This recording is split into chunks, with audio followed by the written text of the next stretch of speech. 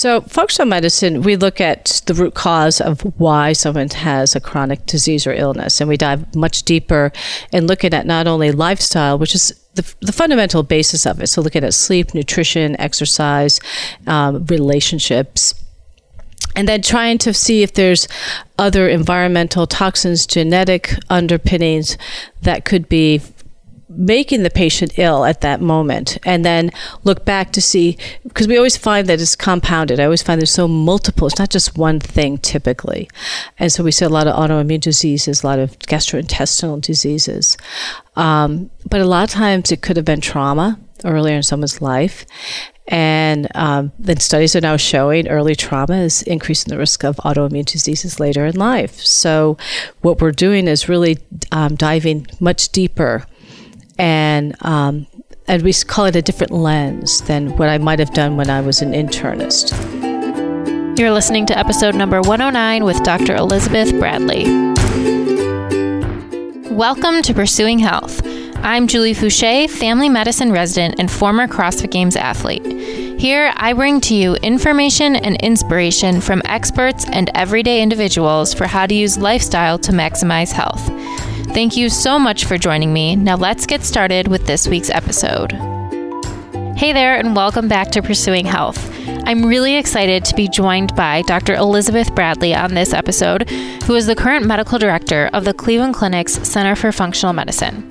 Now, if you've been listening to the podcast for a while, you may recall one of my very first podcast episodes, number 7, with Dr. Mark Hyman, who brought functional medicine to the Cleveland Clinic back in 2014. I recently completed an elective rotation there as a resident, and it was amazing to see how the center has continued to grow and evolve over the past 5 years. Now, Dr. Bradley has served as the medical director of the Center for Functional Medicine for almost 2 years now, and she's really thriving in her role. She brought with her to this position a wealth of experience as a former dietitian, 20 years of experience as a general internist, and experience as an Institute for Functional Medicine certified practitioner who practiced functional medicine in a traditional academic primary care setting. Now, Dr. Bradley completed her undergraduate degree in nutrition from Cornell University, and she then pursued a master's in nutrition from Tufts University before working as a clinical dietitian at Massachusetts General Hospital for 6 years. It was at that time that she decided to pursue further training to become a physician. So she went on to earn her medical degree and complete residency training in internal medicine at Dartmouth Hitchcock Medical Center, where she then stayed on as a general internist, and she served as a medical director for the 10 years prior to moving to Cleveland. In our conversation, Dr. Bradley and I chat about all things functional medicine, from how her own career path led her to where she is today, how the Center for Functional Medicine has evolved over the past 5 years, and its role in bringing a functional medicine approach to the mainstream through clinical practice, education, and research, and how interested practitioners and patients can become involved in taking this new approach. This was a really fun conversation, and it gives you a little peek into what's happening on the forefront of functional medicine at the Cleveland Clinic. A few quick reminders before we get started. First, this episode is produced by CrossFit Beyond the Whiteboard, the best workout tracking in the biz and the one I've been using since 2009. You can learn more at beyondthewhiteboard.com. Next, if you're enjoying the podcast, please head over to iTunes to subscribe and consider giving it a rating. It really does make a difference, and it helps to get these episodes out to more listeners. I'm also always looking for inspiring stories to share. So if you or someone you know has used lifestyle to overcome a serious health challenge, please send your story to me at info@juliefouché.com. Finally, please remember that although I am now officially a doctor, this podcast is meant to share the experiences of individuals and does not provide medical advice. So with that, we'll get started with episode number 109 of Pursuing Health featuring Dr. Elizabeth Bradley.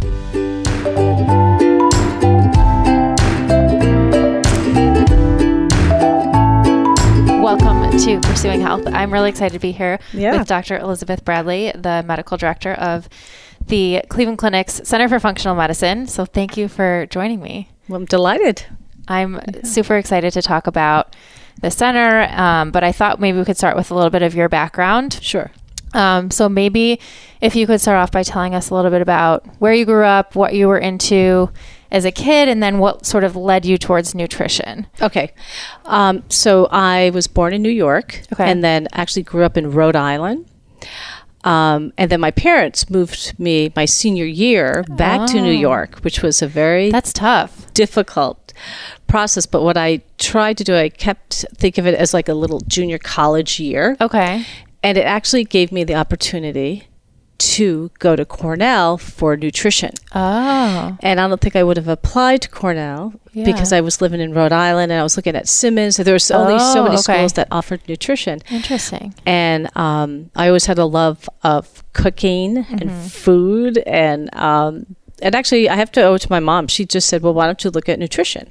So that was pretty progressive back in the 70s. Oh, wow. A long time ago. Okay. So started in nutrition and then after college ended up getting my master's at Tufts, the Friedman School of Nutrition. And that was back at the era when Jean Mayer, who was the president of Tufts, is a renowned nutritionist. And it was awesome to be at a college where the president of the college is a nutritionist. And then this is a new school that they had developed. So I ended up getting it was an RD internship and master's in Tufts New England Medical Center and Tufts in University of Medford. And did you always think that you wanted to work directly with patients, or did you not know when you started? Okay. Always. And it was funny because the minute I started my first job, I wanted outpatient nutrition counseling. So that's what I started. And then progressed to, actually was asked to be part of, they had a eating disorders consultation team and was asked to join that. So once again, those were very complex patients. And we were part of a larger team of multidisciplinary people at that time. So, but then it got to the point where I wanted to take care of more of the patient and more of the patient. And I kept thinking, you know, do I go to med school or do I not? Do I get a PhD and just work more on the intellectual kind of study part of nutrition? And that's when I dove in and decided to go to med school. Oh, wow. And so how many years were you in practice as a dietitian before that? So I was 6 years out. 6 years. Yeah. Okay. And where were you at in life at that point when you decided to go to med school? Lived in Boston. Okay. Yeah. And I was working at Mass General. Okay. And ended up going to Dartmouth for med school. And then it became even more complicated with having family and children. Yeah. So did you already have kids before you started at med school or no? Okay. Got married my third year of med school. I had my son after my fourth year. Okay. Then had my daughter in my internship. Oh my gosh. And ended up doing internal medicine. Yeah. Wow. That is amazing. It was busy. I can't even imagine. I mean, I know I have plenty of friends who are having kids in residency, but I don't know. My husband and I just keep saying, well, just one more year. We'll just wait. And it's always amazing. Busy. Even when you work, it's busy. It's never going to be a good time. Exactly. But that's very impressive. Fourth year and intern year of residency. Wow. So when you went to med school, did you know then you wanted to do sort of internal medicine outpatient setting or not so much? It was actually, I thought pediatrics when I first started. And then I think it wasn't till I started doing more of medicine that I actually thought, I want to take care of the whole patient. And I just could not hurt the babies. Yeah. I just could not put needles in their little bodies. And then I just said, at least I can talk to an adult and reason with them, explain why you're doing this. Exactly. So then I said, but because the disease states are different but parallel. So then I was like, okay, now I'm going to go into internal medicine, and I was happy. I like taking care of the whole patient and being the physician for the patients. But then use nutrition throughout my whole. So patients always felt like they got 2 for 1. Like, I could talk to you about my diet and my health. And so that was always part of my practice, even like back then. Yeah. And what was it like for you? I mean, this is a topic that is talked about a lot now, but what was it like for you going through med school with the knowledge that you already had of nutrition? It was easier. Yeah. Like GI was easier. I got it. I was able to apply so much of nutrition into so many disciplines, endocrinology, with the diabetes and the weight and nutritional aspects. So for me, it was just, it was so much fun because I had seen so many patients with illnesses, so I could apply exact people that I knew. Right. So that you already had that clinical context. Made sense. That does make sense. Yeah. Was it frustrating how little nutrition was talked about, or was it, I mean, I guess since you already had the understanding, you had that background? Haven't had the background. I didn't know how little the people didn't know. Yeah. At that point. And what was frustrated is they only focus on the inpatient TPN, which is important, but there's a whole other aspect that people don't even know, of the whole outpatient part. Right. And I think one of the goals I had always said is I would love to teach nutrition in medical school someday. Yes. Yeah. Oh, yes. Let's make that happen. Yeah. Well, we did. Yes. Yeah. Yes. Yeah, I know it. Yeah. Learner. It was so interesting because I saw, well, when I was in med school, they had just started the committee to kind of look at our nutrition curriculum. And then I saw recently that there was a publication about kind of some of the changes that had been made. And I know that obviously they're very progressive at Learner and trying to incorporate it, but it was interesting. There was I don't know if you saw it last week, there was a JAMA Viewpoint article about nutrition education in med school. I think Walter Willett was one of the authors, but it was a very short sort of viewpoint about why we urgently need to increase our nutrition education in medical schools. And it's interesting how slow we are to catch on to the because fact there was a similar one not long ago saying why not put that instead of, because everyone's vying for time in medical school curriculum, but then saying, do we need to have so much of just pick another, I don't want to say biochemistry because that's important to functional medicine. Right, it's all important. That's the hard part, right? Is that there's so much now. We know so much that, yes, you could spend 10 years in medical school and still not learn everything. So that's so true. Yeah. But obviously nutrition is so foundational. We think it should be included. Okay. So after residency, what type of setting did you practice in? So I continued outpatient. So okay. the only inpatient I did was occasionally having to go and round on weekends, but it was strictly 100% outpatient. Okay. Internal medicine. Yeah. Awesome. And then I know you took on some leadership positions at Dartmouth as well. Yeah. So I was running a clinic there and was the medical director at this clinic in was part of Dartmouth Hitchcock. It was in Lyme, New Hampshire. And ironically, we did take care of Lyme patients, but people called up thinking we were Lyme specialists. But it was actually earlier than that. I was in Connecticut when I actually did see a lot of Lyme patients. And I remember one patient of mine gave me a book. And this book was written by Jeffrey Bland. Oh. And that's before functional medicine even had a name. And it was his book on detoxifying. Interesting. And I remember reading it going, this guy's he's onto something. Yeah. And that was my first parlay into what the field now is called functional medicine. But then got caught up in just my allopathic medicine and doing, taking care of patients and family and children and husband, and went back up to Dartmouth. And that's when I started teaching with the med students and residents and using more and more of nutrition. And that's when I found about functional medicine, started taking some of the courses in it, the modules.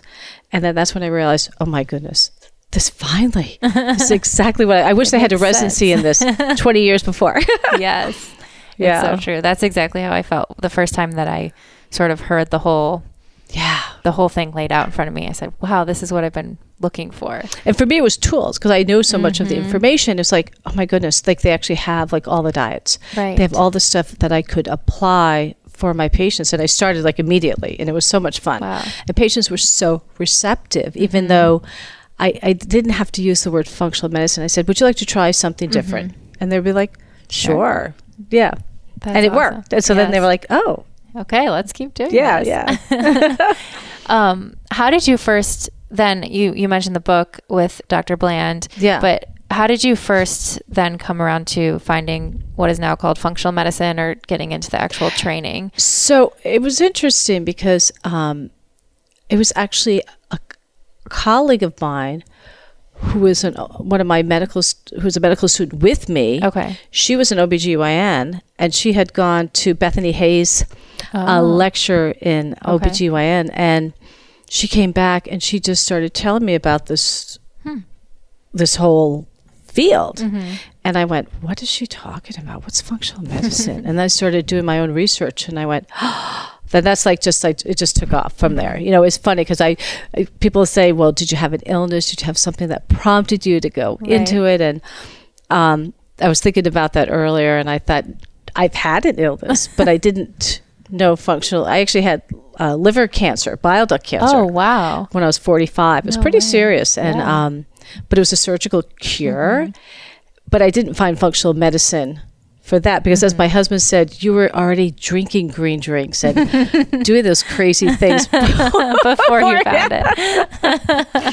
I know. And trying to eat healthy and exercising and yoga. So I've always been doing that. So it made sense that once it was a natural progression. That's what I'm saying. It's sort of like, oh, now there's an actual study of the stuff that the interest that was we were applying back then.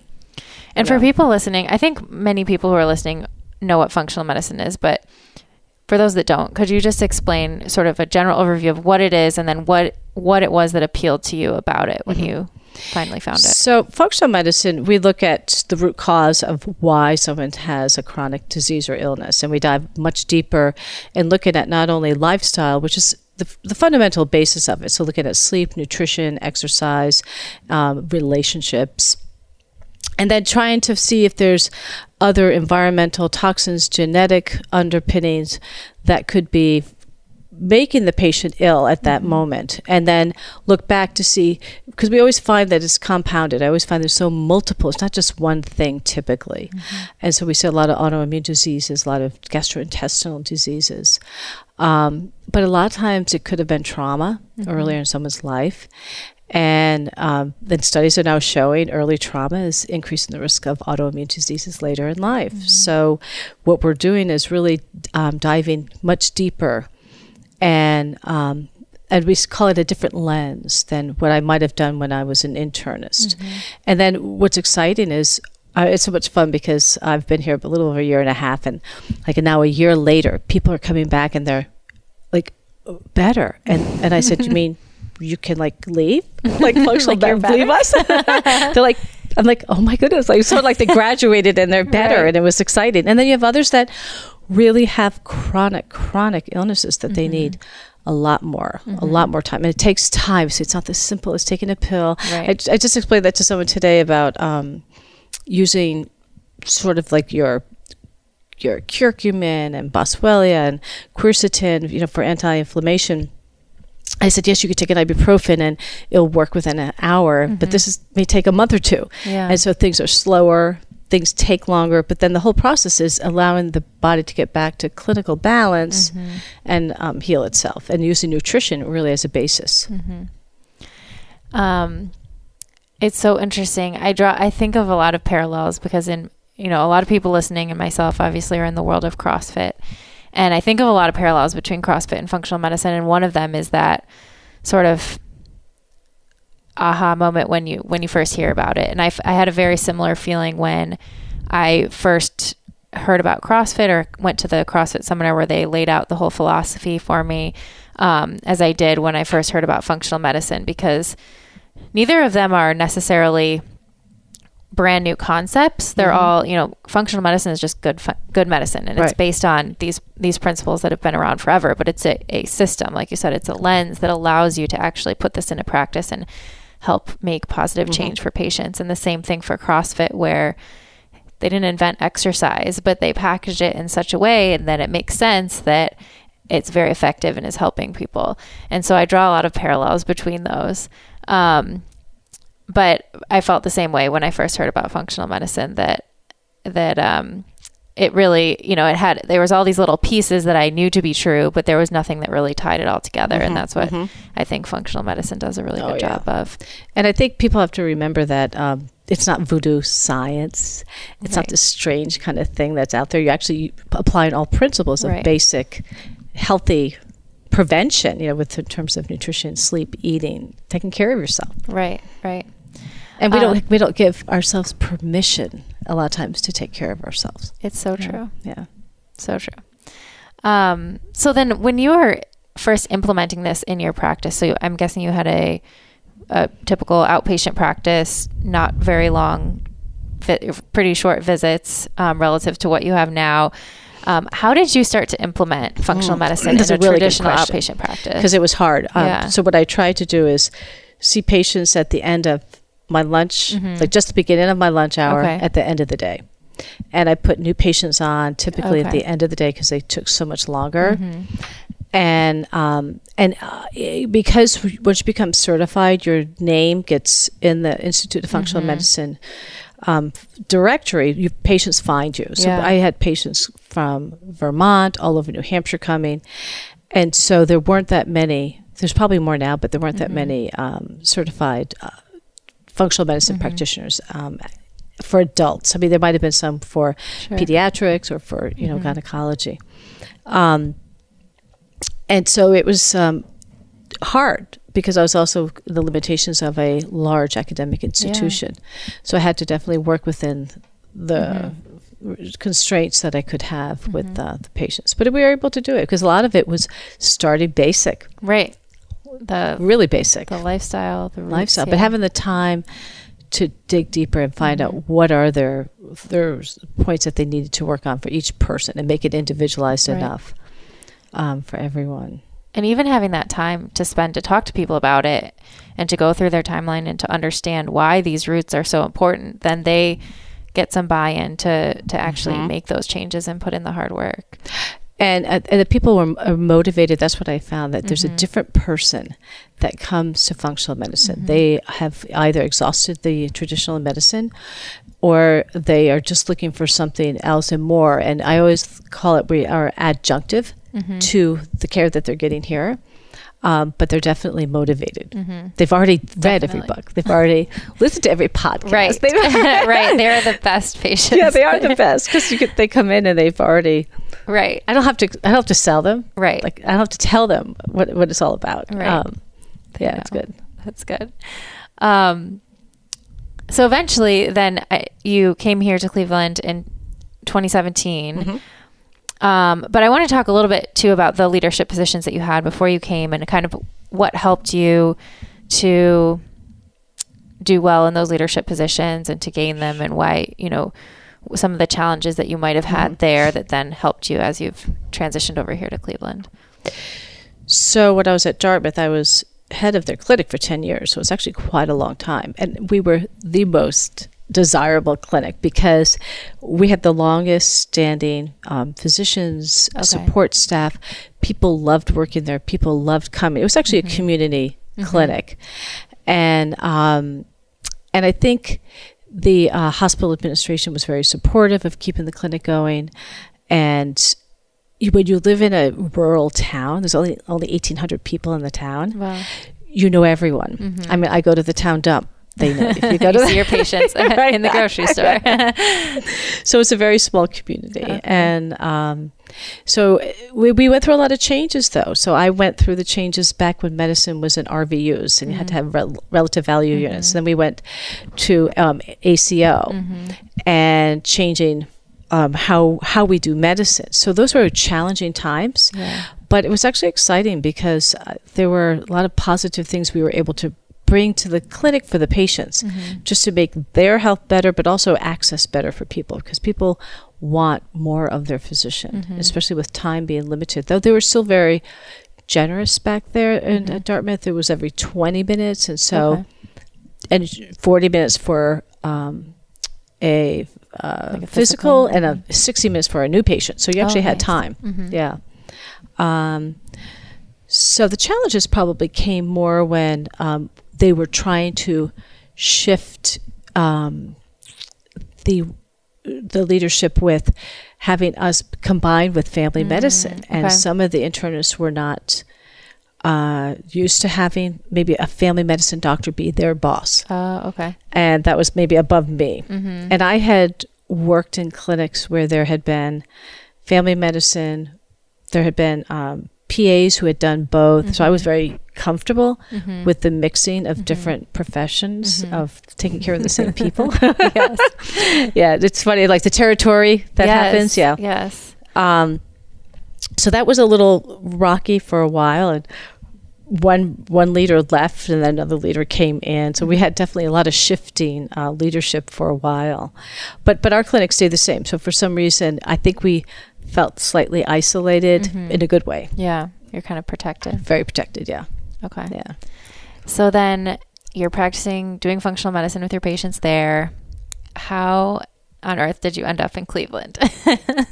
So this is such a funny story. I've been coming to Ohio for 30-something years. I got married in Ohio. Oh, right. So I had you have some two connections. sisters that married two brothers, and they lived here. Then my parents moved here. Okay. And then my sister still has a house here. So I've been, as a matter of fact, when I was in college, I would take the bus to Ohio from New York to have holidays, because a lot of times we would come here. So it's been a funny, I never thought I'd end up in Ohio.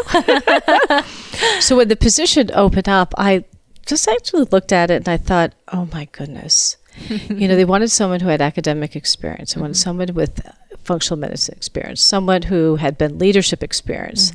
And I thought, I feel like I have everything. Yeah. This is perfect. Yeah. And I looked at my husband. I said, I'm ready for a change.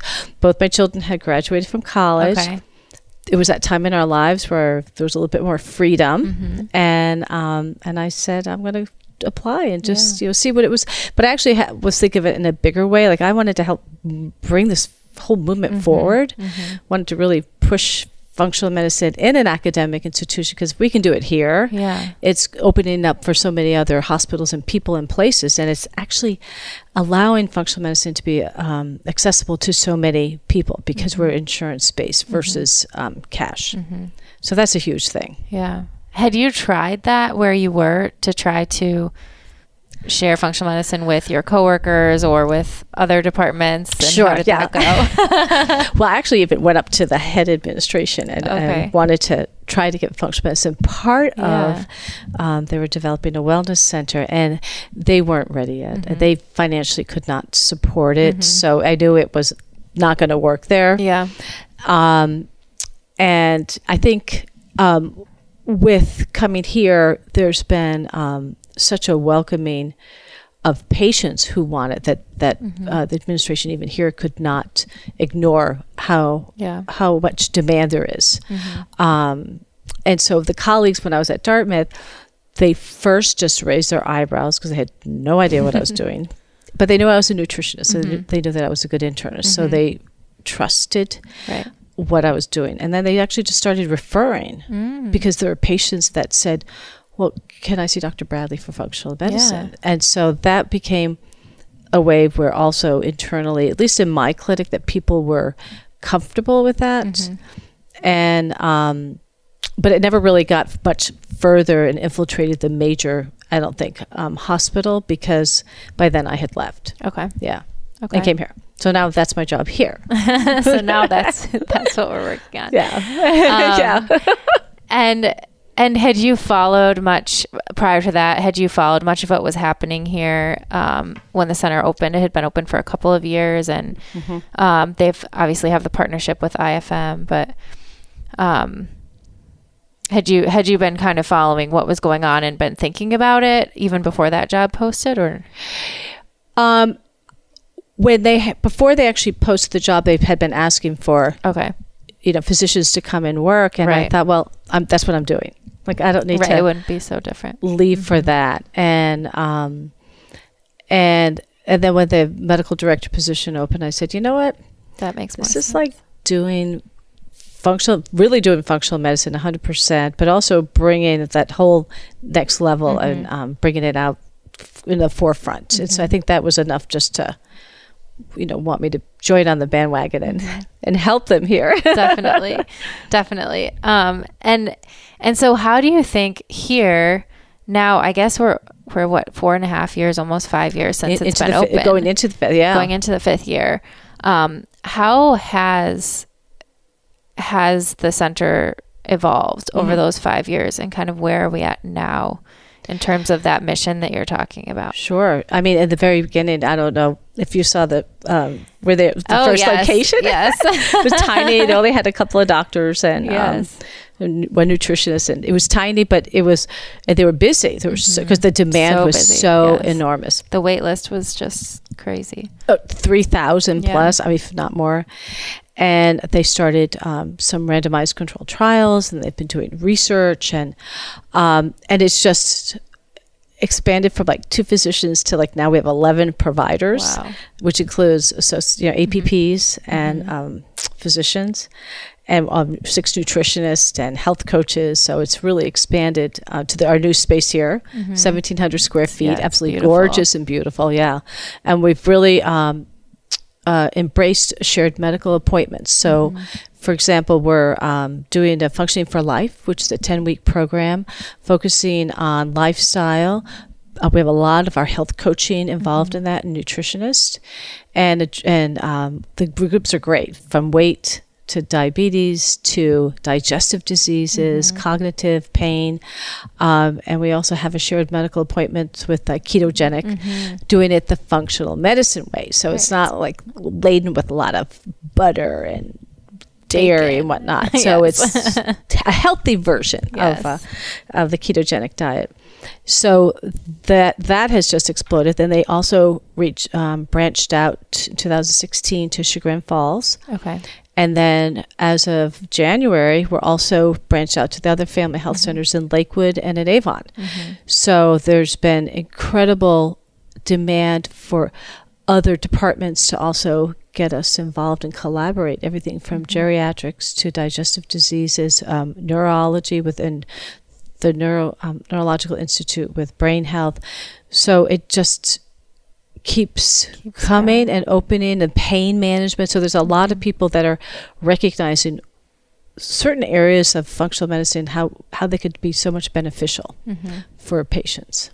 Yeah. And we were talking earlier before we started recording just about sort of what makes some people so open and receptive to functional medicine or to new concept in medicine versus some people that are very resistant. And I know I've experienced this. I think back when the center first opened, I remember I was a med student and I would be nervous to even bring it up on, rounds or with other residents or attendings because I didn't know which direction it was going to go and what their sort of gut reaction would be. And I think you find that there's found certain allies here. There are definitely certain people and departments that have been very receptive and want to collaborate and refer patients or do things. And then there's obviously others that are still kind of thinking it's this quote unquote woo-woo thing or don't fully understand. And I think it's just such a tough thing. And I'm wondering how you navigate that or how you approach talking to someone else here at the clinic or in a meeting or someone who doesn't quite understand it or is opposed or doesn't quite understand the value of it. And how do you try to help them understand it and bring them around to being a little more open-minded? I always come from the standpoint of that we're nutrition-based. And I think people are finally recognizing that how valuable nutrition is to our basic health. And then from there, explain, and then bringing in the whole lifestyle component. And people who are open are people who are also I find willing to look at new models of healthcare and new models of getting patients better. Because we were talking about like this medical home kind of model where that's what we're creating here. We have nutritionists and health coaches and behavioral health, and we work together in collaboration. I can do a lot of that, but actually they're better at it than I am. So the nutritionist has even more information, and the health coaches and the behavioral health. So I think our collaboration just makes the patient that much better, and the touch points that we offer is getting the patient on the right path. And then eventually the patient can then start taking care of themselves because they have the tools and they know what they need to do. I think as we start doing more and more research, and a lot of it is the unknown. A lot of people don't know what it is. They don't understand what it is. So I usually always start with nutrition and that we're adjunctive care.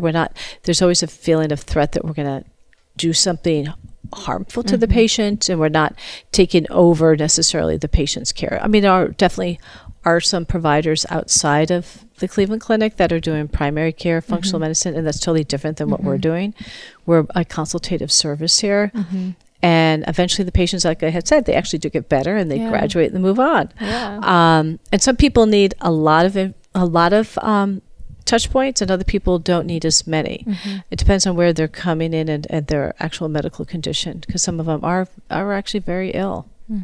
Yeah, I think it's interesting. That's another one of the parallels that I find between functional medicine and CrossFit, where when it's relatively unknown, there can be a lot of misconceptions where people, maybe they've heard about one aspect of it, or they've seen something about it or heard something from a friend, and it's not the whole picture, and they don't have a full understanding. And then often it can have this very strong reactions one way or another when it comes up. But yes, it's always interesting, the things that I think we're lucky to have this viewpoint that, we've gone through IFM training, or we've seen the power that functional medicine can have in a patient's experience. And kind of once you see that, whether it's with a patient, or I know we talked earlier about how a lot of providers have had their own personal experience, and that's what kind of led them into functional medicine. But once you see that power, it's hard to ignore it, and makes you want to kind of learn more and dig in. So, and because you see people get better.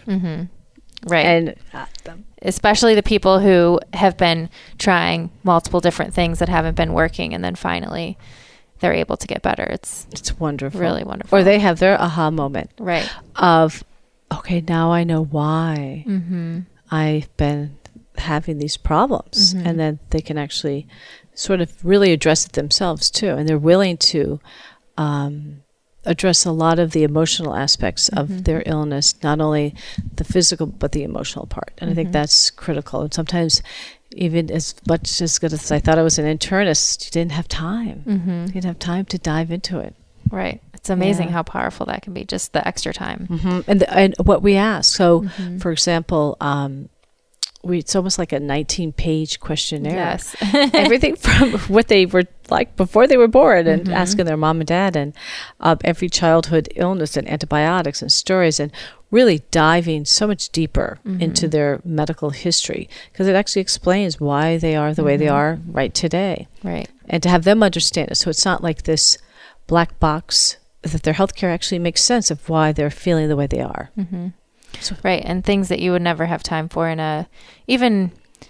I guess maybe in a 60-minute first visit appointment, but that would still be pushing it. I think doing that homework ahead of time and having all of that information that the patient fills out ahead of time is so helpful in using that living matrix. But it is, I think, so powerful. One of the tools in functional medicine is this timeline, like you said, going from before birth until now. And I've seen patients, when you go through that and you put it up in front of them, it's that aha moment more often than not. It happened today. This patient looked at their whole thing, and I said, could you figure out like a trigger? And they went, oh, that was it. There it is. That was my trigger. That's exactly it. My father got ill with rheumatoid arthritis. Our whole family crashed.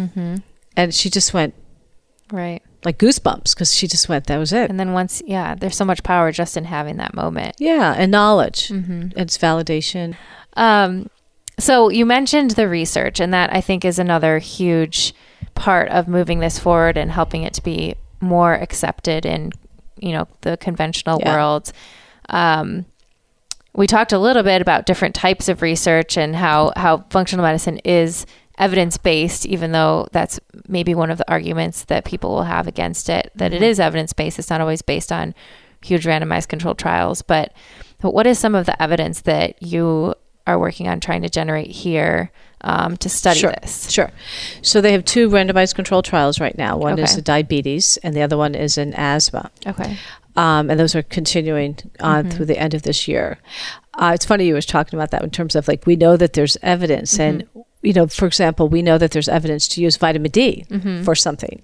But there may not be evidence for a study that said functional medicine and vitamin D. And so I think that's what's a misconception with a lot of individuals and physicians when they look at functional medicine. They want to see that word. Well, I don't see any there's a label. Studies, that have the labeling of it.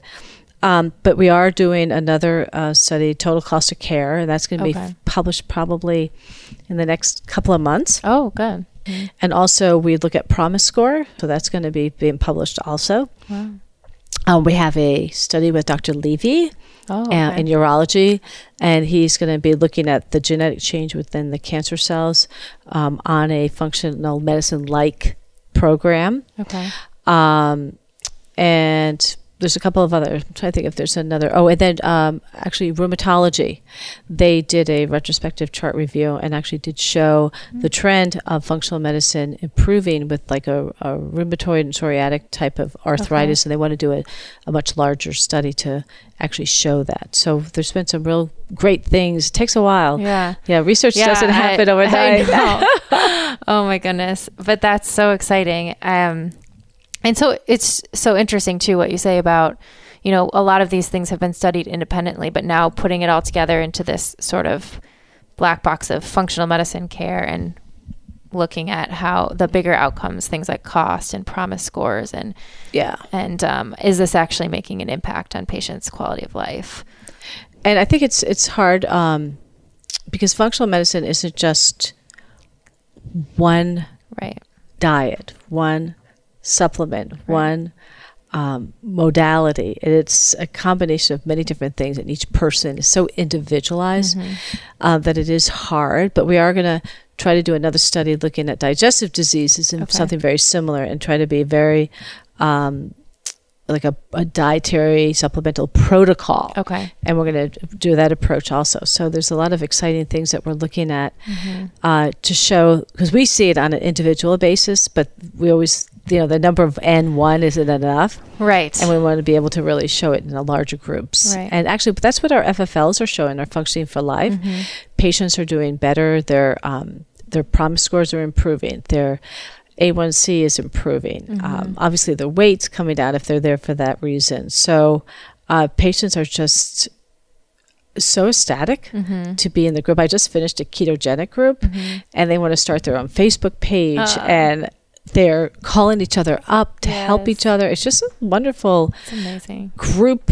The dynamic of the group, I cannot emphasize. Powerful. Yeah, it is so powerful. Yeah. And it's true. I mean, can you just talk a little bit about that, like how the group works, and what are some of the advantages that you found from the group visits versus the individual appointments? So we always tell the patient that the visit happens right then and there with everyone.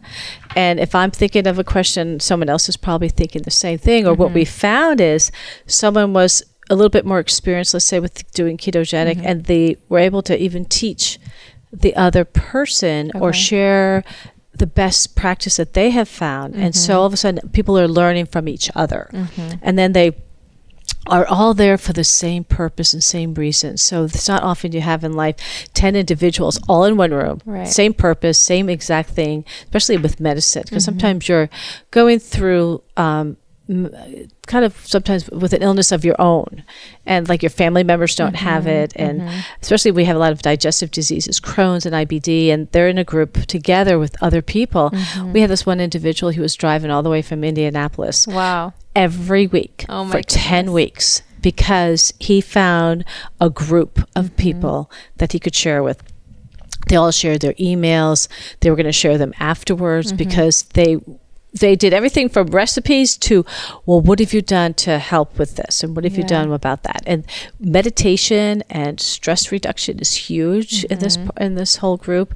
And they were helping each other with that. That's amazing. I think it's great. I come out of there so energized because the energy of individuals and groups are just wonderful. It's amazing. We have just one group visit in our practice in family medicine for chronic pain. And I find it's the most, I walk out of that visit more energized than any other clinic day because it's just great sharing. And you honestly, as the physician in the room, I hardly say anything because the patients are helping each other way more than I could ever help them because, you know, who wants to hear about meditating and eating healthy from their doctor when they could hear about someone who's going through the exact same thing. And did it and said, this is how I did it. That's exactly right. Yeah. So that's amazing. And I sat through several of the groups when I was here rotating, and it was the same, just seeing how the patients are able to help each other. It's really powerful. I had one individual that he had been doing the keto, had already lost 100 pounds. Oh my goodness. but he needed to lose more. Yeah. And so he had another male individual in the group who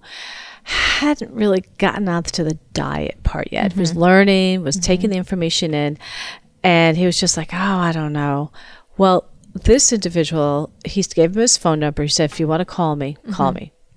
He called him up, and he just got him so motivated, started the diet. Literally within 3 days of starting it, he came in for his next week's appointment, and his attitude had turned 100 degrees. He was so enthusiastic, had a smile. He looked better. He said he just felt like a light. That's like for him, that aha moment or something happened, went on, and he was just like diving right into it. So it's so great. But it had to be someone in the group that was really motivating him and be there supporting them. So yeah, it's good. And it's true. We talk so much about how important community and relationships are for our health, and in healthcare in general, we don't have, I mean, you have a relationship with your doctor, but we're kind of missing that. And I think that's one of the beautiful things about group visits is it allows at least one place where you can build community or help people develop relationships. And people who've never been through it, after they've gone through it, they're very enthusiastic. They just said, I wasn't sure what to expect and anticipate. And it actually gave them more than they even thought, because afterwards they just felt, oh my gosh, I could just be myself and just talk about my health. And I can have a doctor there for almost an hour. Like how often do you get to have a doctor for an hour? Right. Rarely. Yeah, it's crazy. Every week. Yeah. And it gives you, I think, a great way to introduce things slowly versus, where you have those touch points every single week versus seeing someone telling, starting meditation and a diet and all these different things, and then seeing them, months later. Julie, that is so important. Yeah. And we have heard people say that over and over and over again, because there's almost information overload, because they're only there for that time. And they get information from me and from the dietitian and from the health coach. Whereas this, you're right, they're given pieces of information. And if they aren't quite there, the next week they could ask. And then the following week they could ask. And they know that they have that opportunity. Right. Yeah, that's so important. So valuable. We forget that patients learn 10% of, 10% of what you tell them in a visit. Right. And yeah. And we have them so infrequently normally in our practice. So yeah. How do you think, you mentioned how functional medicine is a consultative service here. What do you think is the role for functional medicine on a larger scale in a primary care setting or in a more population health setting? Sure. For example, I think the shared medical appointments would be so spot on with population health, because you're taking care of a large group of people with similar chronic diseases and getting everyone healthy. And it's actually so many other positive things besides physical. It's the mental health that you're helping with. I think definitely functional medicine can be utilized in, I think, a primary care setting. You have some patients who just want to feel better. And so just implementing lifestyle changes and having the tools to be able to do that. The more difficult patients with cardiovascular disease and diabetes, they also would benefit. So it's easy to marry the two of them. And time might be a constraint for some practices, but if you have enough support and be able to bring patients back in, and maybe even have like more of your group, so that a lot of the information you're talking about, and we found that even with our FFLs, a lot of people, we call it the noise. We get the noise all out of the way after 10 weeks because they've taken care of themselves, so that there's some tweaking that needs to be done, but it's not as intense, So I definitely think, especially population health, utilizing this would be so wonderful. Right.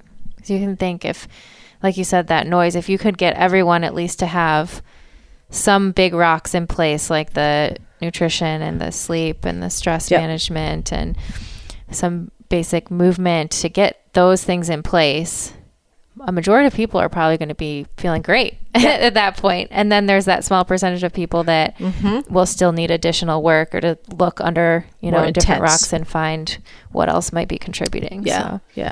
Totally. Because I was able to do that because I did actually shared medical diabetic appointments when I was back at Dartmouth. And it was funny because that's when we first started doing population health. And they just said, well, come up with anything you want to take care of your patients. And I thought, anything? I said, sure. And it was so much fun. And I was able to start the shared medical appointments back then. So, well, I hope they just continue to grow. I think they're so powerful. I think they are. Yeah, they are so powerful. I think everyone has to really understand it and listen to. So there's so many patients. I said, can I quote you what you've said, because your affidavit was just such an endorsement. I have one patient, you'll love it, the guy that was the keto group. So there's not a lot of supplements that they have, but a basic vitamin, maybe fish, whatever we had recommended. He got himself his own vacuum pack to put all his supplements for twice a day, because he travels. Oh yeah. So he's 2 times a month. He sets them all up, and he was showing me his lunch and his breakfast packs he takes with him. So organized. And he was so organized. I said, "You're so enthusiastic." He goes, "I love this." I was like, wow. Oh, that's amazing. It was great. Yeah, that's so awesome. It was fun. You had mentioned, we talked a little bit about kind of leadership and now being at the Cleveland Clinic, and now you're in this role where you're interacting with other departments and kind of interfacing. What are we doing here in functional medicine, and how can we best collaborate? And what has that experience been like? What have been some of the challenges? Sure. Since you've been here? So it's been it's an educational component. It's interesting because I just presented to many leaders here, and I said, you probably are a little confused on what's integrative, what's alternative, what's complementary, what's functional medicine. Let's actually answer that question, because I think so many people have that. And I kind of stepped through them. I said, it's almost like a Venn diagram where there's such an overlap, but looked at it like, integrative does use some modalities, like they may refer to acupuncture, which also is like complementary. And then, but also there may be in complementary, traditional Chinese medicine, whereas functional medicine is looking at more diet, lifestyle, root cause analysis, and environment and genetics. So it's more, and it does tend to apply to more chronic disease management. So there's definitely overlap, but they don't all have the same exact discipline, if that makes sense.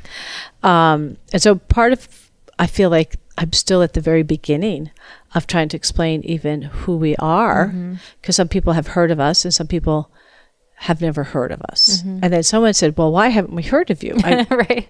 You should be out there more. I said, well, I'm seeing patients. We're trying. We're doing all these things. Yeah.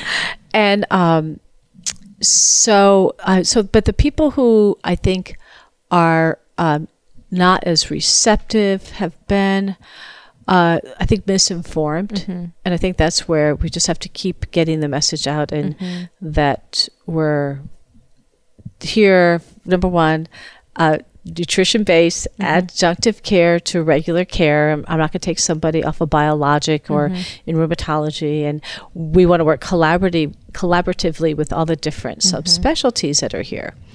And I think once they start having patients come through, and then they're coming back to the subspecialties, especially, and even internal medicine and family medicine, they're getting good positive results, and the patient's getting better. And I kept on saying, I said, wait, your patient's A1C will get better. Their blood pressure will get better. It's only going to make your job easier. Right. You're going to have to see them less often. That's right. Exactly. But if you have to have a medication taken off, check with your physician. I'm not going to take you off of your medication. So I think the leaders are definitely are much more receptive, because we were first just this startup, innovative little practice that they didn't know what we were, because we were just quiet and busy seeing patients. But now I think they're much more aware of who we are. We just did a CME educational conference on supplements, and that was very well received, because people have misconceptions once again about supplements, and we don't push pills, and we don't keep people on pills forever. Matter of fact, our dietitians are wonderful in being able to do the transferring over of, if I start someone on a probiotic and now it's time for them to transition, what foods can they implement that are going to give the same kind of natural ingredients that you want. So it's a nice blend. It's a nice blend. So because we're filling in where there's nutritional deficits, and then the body starts actually getting better. Right. People are very malnourished, even though they look normal. Yeah. But with real nutrients. Yeah. Exactly. So true. But that's a great point about the supplements, because I think that is one of those misconceptions that people have. It's like, oh, I'm just going to get this huge list of supplements, or you're going to make my patients buy all of these supplements, when, it's not forever. They're very specifically chosen. They're targeted, for a targeted period of time. And I think we all believe that food is the best medicine, and ultimately that's where we should be getting our nutrients from. But sometimes when people are in this sort of crisis mode, that can help in the short term. Sure, definitely. And I keep on telling patients, like, this is for 3 months. This is for 6 months. This is just for 1 month, and then stop. So that they understand that it's not forever. Right. And they actually, little by little, they start realizing, okay, this is actually working. I had a patient today. She was so funny. She was like, you know what? This glutathione, I feel so much better taking it. And I looked at her, because we were talking about her detoxification pathways and where she needs help. And she noted right away she felt better. So it's funny, once you become more tuned with your body, you probably saw that with CrossFit. Like when you're really in tune with your tweaks and aches or whatever, or things that your body needs. It's the same thing with nutrition. You know what feels good and what doesn't feel good in your body. Yes. And I want to bring it back just for 1 minute about the complementary, alternate, or integrative, functional, because I think that's a point that people still are very confused about. And so I don't know the best kind of the way that you think about it. I like to think about it as, at least in terms of integrative and functional, the names are a little confusing, because in reality, functional medicine should integrate with all other medical care. And that's what I like about it, is it takes the best of every type of medicine, but it starts with the roots. But for me, functional medicine is more of a framework, or just a way to approach the patient or the symptoms, starting with those roots. Whereas, at least in my experience, integrative medicine is often providing different types of treatments to symptoms, but they're not. It doesn't seem to always look so far at the roots. It's like the root cause, and they have different modalities to figure out. Like, they may address sleep, or if the patient has pain, it's going to go to acupuncture. They may have some supplements. They don't spend as much, I don't think, time with the nutrition component. And then diving deeper, they don't have the systems-based biology that, as you said, functional medicine is the framework of finding. Because when we find people have the clinical imbalances within the systems, that's what we're trying to achieve, is getting balance back. Which I kind of find, I've seen different analogies, but where you think about, okay, so for depression, in a conventional medical setting, you might get an SSRI, and maybe in an integrative medical setting, you might get St. John's wort, or you might get, I don't know if acupuncture is the best application here, but you might get some other type of modality.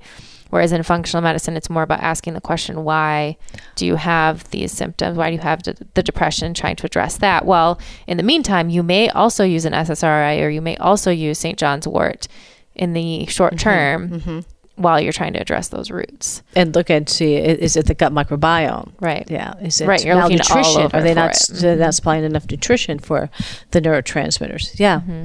Yeah, definitely. Yeah, it's still always confusing. It's amorphous, and it's not like you could just say, well, they have hypertension, you put them on a pill, and that's what I do in my hypertension clinic. Right.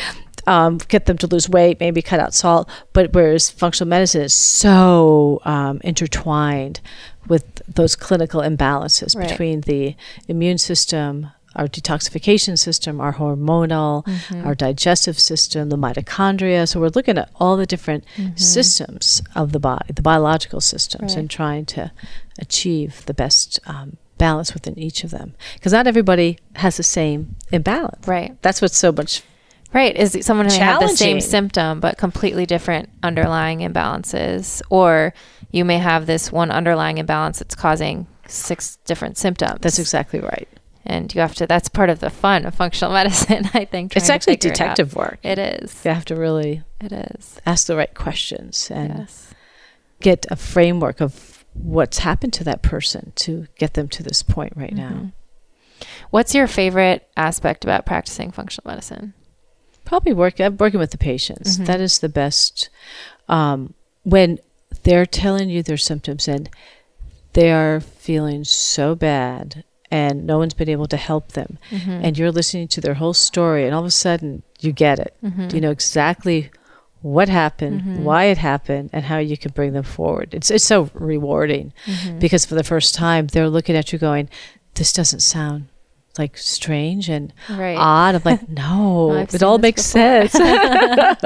And to give them some hope that Yes. it's going to get better. The hope part is the best because sometimes I don't want to say we're the last stop, but sometimes we are. Sometimes we're the first because they have heard about it and they've been exposed. But some people haven't until they've reached enough roadblocks that they realize there has to be someone out there, someplace out there. And the good part is I think the Cleveland Clinic has great visibility. So it's allowed patients to be able to find us sooner Right. than if we were in a very, very small little town somewhere. What advice would you give to a patient who's interested in functional medicine or taking this approach? A patient? Yes. Like, Someone who maybe is listening, maybe they don't live in Cleveland, but they're saying, hey, this makes a lot of sense. How should I try this for my own health? So I probably would first have them try to seek out a functional medicine practitioner in their town, or, you could go to the Institute of Functional Medicine and find practitioners that are in your state. And then you can contact them that way because they have a whole listing of them. And ideally, trying to find someone who's certified because you know that at least they've gone through a certain amount of training and they're applying the principles. That's what we're actually going to try to work with the Institute of Functional Medicine to try to create a standardization of applying and using functional medicine in the community, in the practice, so that everybody is following a certain, not the same guidelines, but at least a guide. Right. A little bit of a guide. Yeah. I think that's great.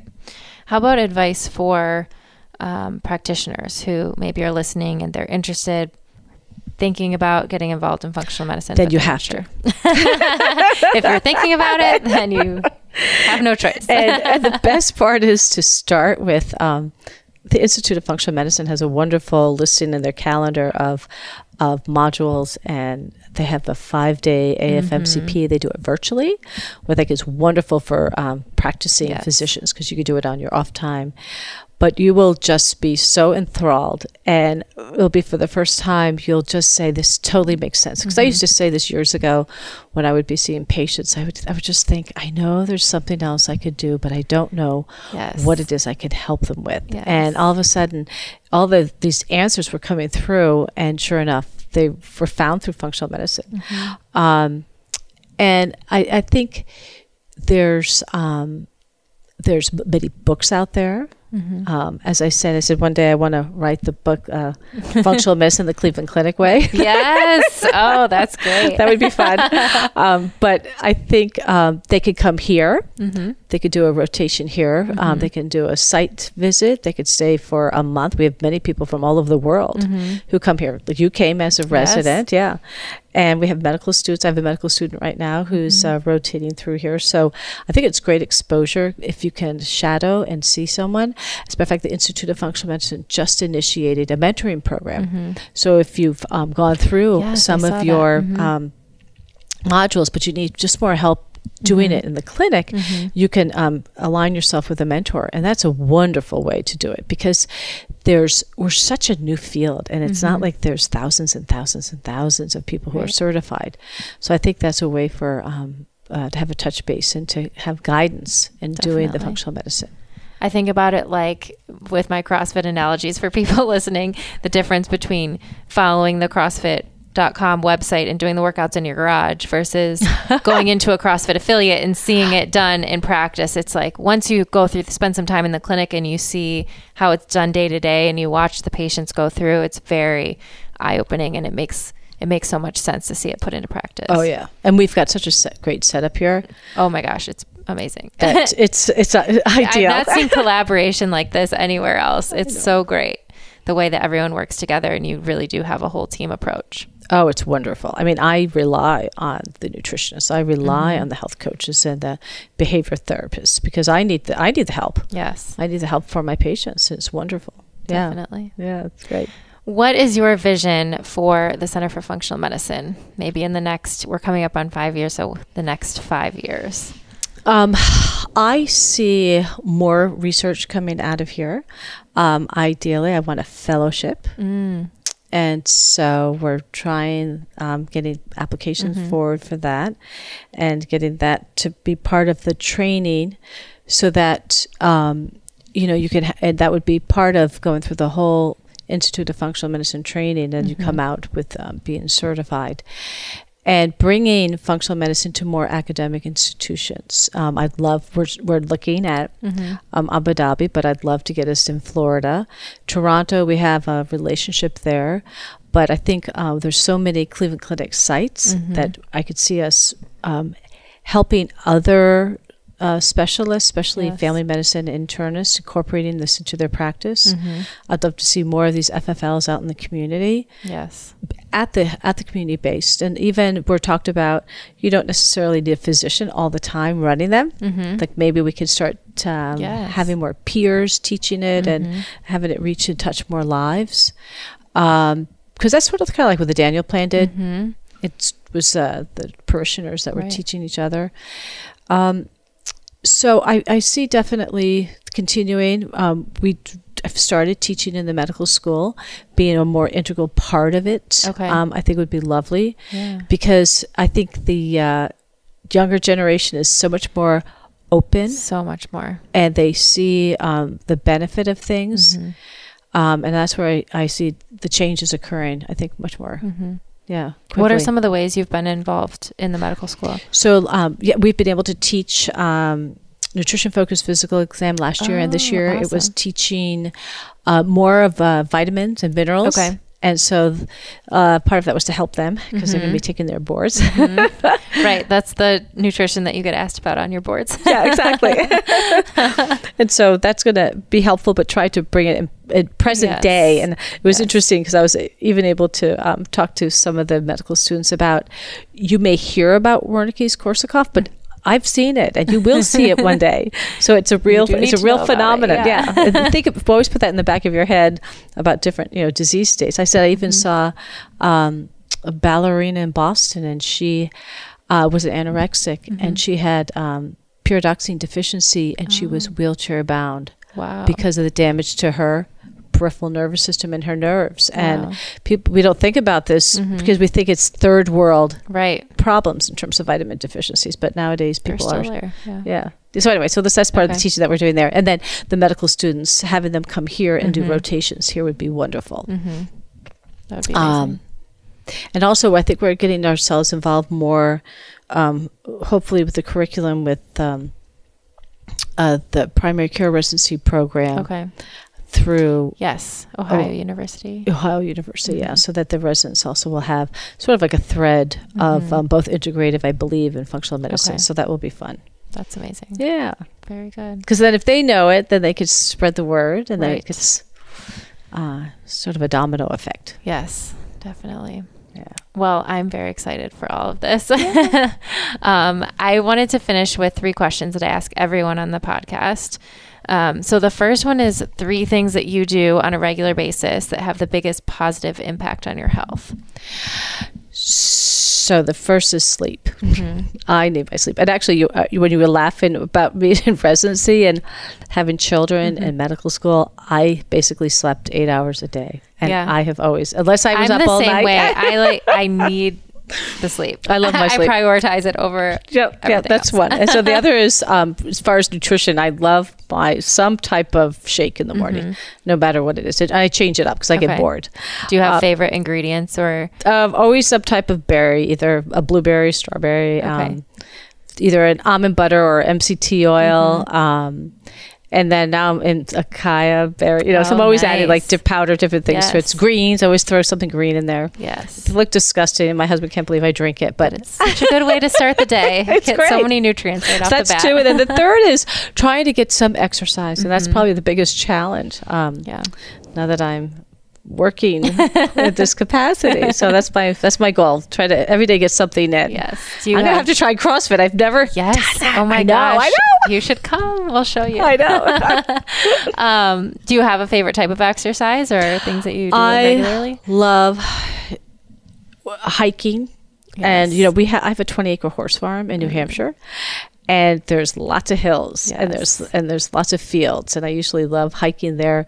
But here it'd be more yoga and just my walking. As much walking as I can get in. And then my weights at home. Okay. Yeah. Very good. Yeah. Not very exciting. Oh, it's good. That's very exciting. I need to get back into yoga. I always feel better if I do it at least once a week. Yeah. Sometimes I'll just do basic stuff like downward facing dog. And just some stretching just a couple and whatnot. Minutes. That's a good way to wake up. Yeah. Just to keep your body stretched. I love it. Yeah. What about one thing, maybe this is exercise, I don't know, but one thing that you're working on or that you haven't quite implemented yet that you think would have a big impact on your health? Probably cutting back on coffee. So I've been trying to mix it with some decaf. Yeah. So that's the one thing. Yeah. Yes. I have my ups and downs with that as well. And I love coffee. And then, of course, I've had to read that article that helps with liver health. So I'm like, okay, so organic. Right. So I'm like, okay, so I'm mixing it up with a little decaf and That's good. That's good. All right. Last question is, what does a healthy life look like to you?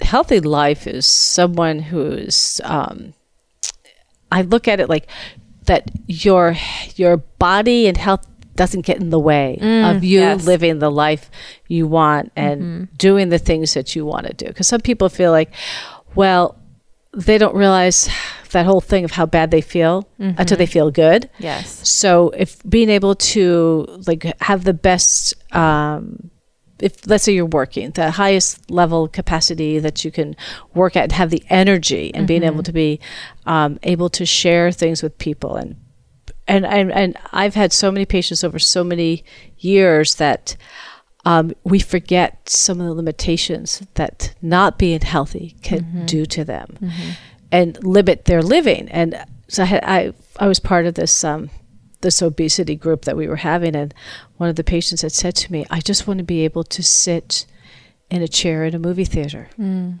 I went, oh my goodness. It's like you take it for granted, certain things that you're doing, and you realize that that's just a basic thing about living. So you want to be able to live the fullest life you can physically and then mentally and emotionally. I love that. Yeah. That's what it's all about.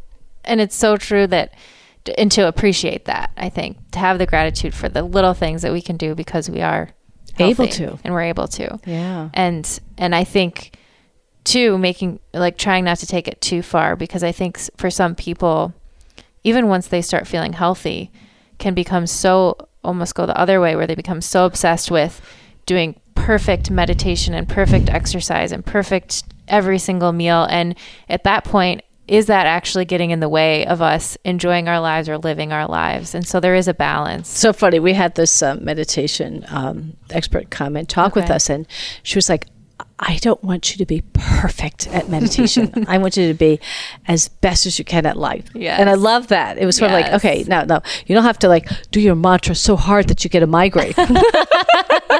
You're defeating the purpose. And I thought, yeah, good point. Right, yeah. right. Like, why are we doing all of this anyways? It's so we can live our lives and be happy and healthy. And your purpose on life. Yes. Bring it forward. I love it. Well, perfect note to end on. Thank you so much. I really appreciate talking with you, and thank you for your leadership and the great example that you set. So that's wonderful. Thanks, Julie. All right, bye. Hey there, thanks so much for tuning into this episode. I love wrapping up these episodes lately with some of my takeaways from my conversation with each of the guests. So for this episode, one of the first takeaways that I had was, as Dr. Bradley talked about, she always starts with the premise that food is medicine. In other words, start with the roots at the bottom of the functional medicine tree. The roots of the functional medicine tree are things like nutrition, activity, sleep, stress, and relationships. And if we focus on optimizing all of these factors first, oftentimes our symptoms will fall away. The second point that I took away was from our conversation about speaking with others who maybe oppose a new idea or concept. And whether it's CrossFit, functional medicine, or something else, oftentimes these feelings come from a lack of education and understanding. And so the best way we can help to bring people around to new ideas is through education. Having the right information better enables individuals to understand the advantages, disadvantages, and value of something new. Third, as Dr. Bradley suggests, if your symptoms aren't straightforward and conventional medicine isn't providing a solution, then a functional medicine approach may be helpful. But it doesn't have to be an either or. It should serve as a powerful adjunct to conventional care. And that's all I've got for you. I hope you had some great takeaways from this episode too. To make sure you never miss an episode and to receive exclusive content from me, head to my website, juliefoucher.com, and subscribe to my email list. If you like what you heard, don't forget to subscribe and consider giving the podcast a 5-star rating on iTunes. Also, don't forget to share your stories. If you or someone you know has used lifestyle to overcome a serious health challenge, please send me an email at info@juliefoucher.com. I'll choose some of these inspiring stories to share here on future episodes. Don't forget you can train with me through Beyond the Whiteboard by visiting trainwithjuliefoucher.com. Thank you again so much for listening, and I'll catch you next time on Pursuing Health. Have you tried out Thrive Market yet? If not, you are definitely missing out. What are you waiting for? Thrive Market is an online marketplace on a mission to make healthy living easy and affordable for everyone. It allows you to shop for thousands of the best-selling non-GMO foods and natural products, always at 25 to 50% below retail prices. But as a Pursuing Health listener, you'll receive an additional 25% off your first purchase, plus a free 30-day trial if you visit www.thrivemarket.com/ph. My husband Danny and I shop for our staple grocery items using Thrive Market. Things like nut butters, cooking oils, snacks, dressings, coffee and tea, personal care products, eco-friendly cleaning supplies, and non-toxic beauty products. It has helped us to stay on track with our busy schedules during medical training, and we know all of their products are coming from a curated list that we can trust. So, no matter what you're looking for, whether it's paleo, vegan, ketogenic, gluten-free, non-GMO, fair trade certified, or any of 80 plus other types of products, you can easily find them on the Thrive Market platform at prices 25 to 50% below retail. Even better, these items are shipped straight to your doorstep, so you don't have to worry about the time or hassle of grocery shopping. Thrive Market's mission is to make healthy living easy and approachable to everyone, and this aligns perfectly with my own personal mission and that of Pursuing Health.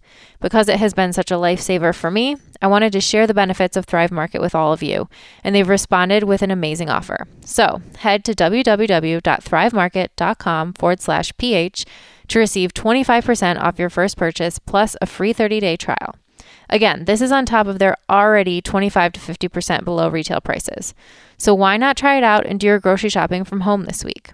I hope you can take advantage of this offer and enjoy their service as much as I have. Once again, that website is thrivemarket.com/ph to learn more. No discount code is necessary, just shop around and the discount will be applied at checkout. This episode is brought to you by Siete Foods. You know when you meet a group of people who are just so genuine that you can't help but treat them like old friends or family? Well, that's how I felt when meeting the Garza family, the founders of Siete Foods. Siete Foods is a healthy Mexican-American food brand that makes grain-free and paleo-friendly tortillas, tortilla chips, quesos, and hot sauce. My husband and his family first met the Garzas at PaleoFX several years ago, and they had an instant connection and have kept in touch ever since. Maybe it's their powerful origin story that makes them so relatable. Veronica Garza was facing a series of major health challenges as a teenager. Her entire family of 7 jumped on board to help. Together, they adopted a low-inflammation, grain-free diet. But as a Mexican-American family living in South Texas, they couldn't imagine life without tortillas. And it wasn't long before Veronica came up with a delicious solution and Siete Foods was born. After years of enjoying their delicious grain-free, dairy-free, and paleo-friendly tortillas, tortilla chips, queso, and hot sauces, I finally had the chance to meet the Garzas in person, and they immediately made me feel like a member of the family. Their passion for making the world a healthier place is contagious, and their generosity spreads to everyone they touch. I'm so excited to have Siete Foods as a sponsor of this episode, and if you're not already a fan of their products, I promise that you will be as soon as you try them. They've provided an exclusive discount for Pursuing Health listeners. Just use code JULIE when you check out on sietefoods.com to take advantage of their offer. Again, their website is sietefoods.com, sietefoods.com, and you can use code JULIE for 10% off your order.